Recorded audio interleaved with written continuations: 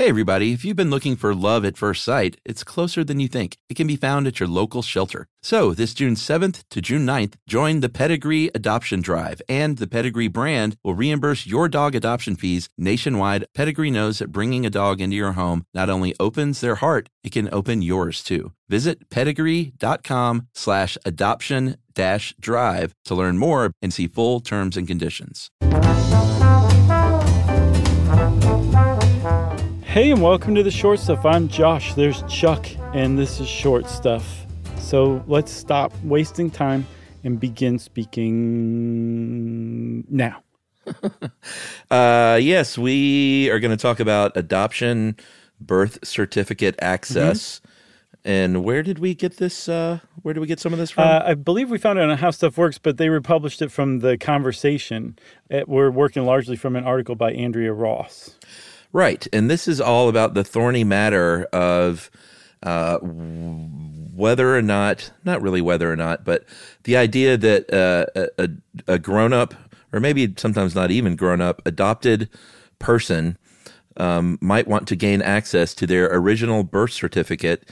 And in many states in the United States, those are sealed and you are not allowed to unless you jump through a lot of hoops. Which is really interesting. Like, you'd think access to birth certificates would be the most boring thing you can think of, but I saw it described as a basic human right to know your genuine identity. Right. And that's a really good point. It's just, I'm sure it's so easy for somebody like me on the outside to just be like, well, sure, do that or don't do that. Is it that big of a deal? And then to put yourself in somebody's shoes who's going through that, who wants to know who their biological parents are and is not allowed, is being prevented from doing that by the state. I can't imagine anything more frustrating than that, really. Yeah.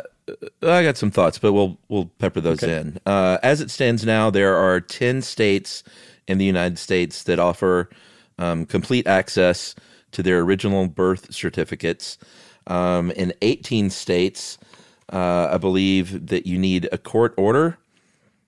Is that right? Yeah. In 18 states, what happens is they put your original birth certificate under seal, and they issue you a supplemental birth certificate that doesn't have your biological parents' names on it. It has your adoptive parents' names.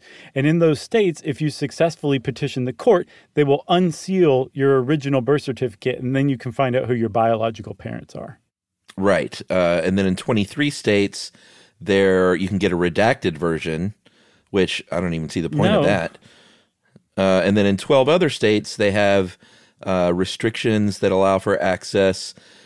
And this is the one I really don't understand. It's just if you were born between certain time frames. Yeah. So the best that I can come up with for that is that there were laws passed that named like those dates that are still on the books that are now affecting people today still. Gotcha. But those dates have been outlived. So now there's people who have access to their birth certificate, whereas other people who were born after a different date don't, which makes it arbitrary and an easy law to overturn. Okay. All right. Well, let's take a break and we'll talk about kind of where this came from and how the culture has shifted over the years right after this.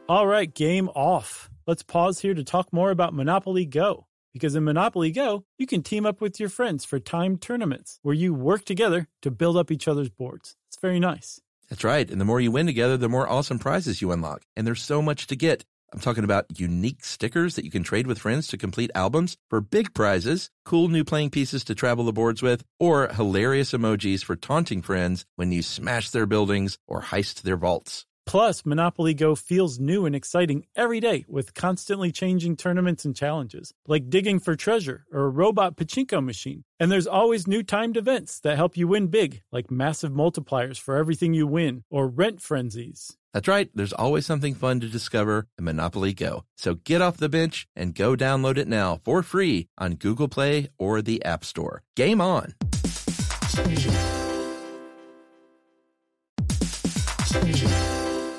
Hey everybody, it's time you heard about Squarespace. Squarespace has the tools you need to create and sell your own website. Whether it's an online course or custom merch, Squarespace has you covered. That's right. Courses is a great program. You can start with a professional layout that fits your brand, upload video lessons to teach techniques and skills, and tailor your course with a powerful Fluid Engine editor. That's right. With Fluid Engine, which is a next-generation website design system, by the way, it's never been easier for anyone to unlock unbreakable creativity. That's right. And don't forget the commerce side, because after that, you can charge a one-time fee, or you can even sell a subscription. Yeah, so turn your creativity into income with Squarespace courses. And right now, go to squarespace.com/stuff for a free trial. And when you're ready to launch, use offer code STUFF to save 10% off your first purchase of a website or domain. Squarespace.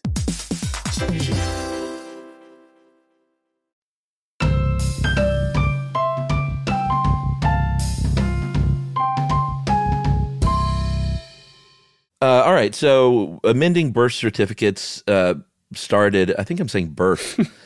This started in the 1940s, originally to kind of keep parents from interfering with the adoptive family of the child. And there has been, a big swing over the last 70 years since then, as far as what the norms are. Like, things have really changed over the years in terms of how adoptions go down. Yeah, because Andrea Ross points out that there's a lot of people who think that the off-the-books reason for sealing birth certificates was also to protect the identity of unwed mothers. Because back in that time, if you were outed as an unwed mother who had what they considered illegitimate child that you put up for adoption, it could probably make it hard for you to get a job. You might lose friends. Your neighbors might shun you. It was a big deal.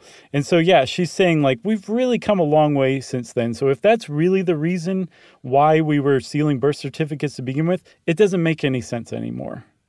Yeah, and there's a lot of states that have come around since then. Obviously, we mentioned those 10 that now allow complete access. But as we speak, there are other states that are kind of in the midst of enacting new policy changes. I know Tennessee and Connecticut and Rhode Island all have, in the last few years, kind of put legislation forward that favor access for, I keep saying kids, but I guess usually you have to be over 18, right? Yeah, that's another thing, too. There are clearly there's a big patchwork of laws, right? And depending on what state you live in, you might have, like you said, unfettered access or no access at all. But then there's a bunch of states that have laws that say when you turn 18, you can get your original birth certificate if you ask for it. Yeah, and it's, adoption is different across the board in all states anyway. So it's when I was going through it, I just remember being shocked at sort of every state has its own set of rules and laws, and which, obviously a lot of people feel that's how it should be, states just choosing the way they want to do things. But there is no sort of straight ahead way that you can say this is how adoption works. So it doesn't surprise me that there's no straightforward reason or way that people can determine or get their hands on their original birth certificate. Right. So, yeah, and like you said, there is some changes on the horizon. Like, I think Tennessee said that they said a birth parent is no longer allowed to veto their biological child's right to access their original birth certificate, which is it's a feature in a lot of states as well, where you can be granted access if you petition a court, but your biological parent has the right to say, nope, they can't. I don't want that released. And usually it goes the other way too. The biological child can also can revoke or veto the release of their own birth certificate to their biological parents.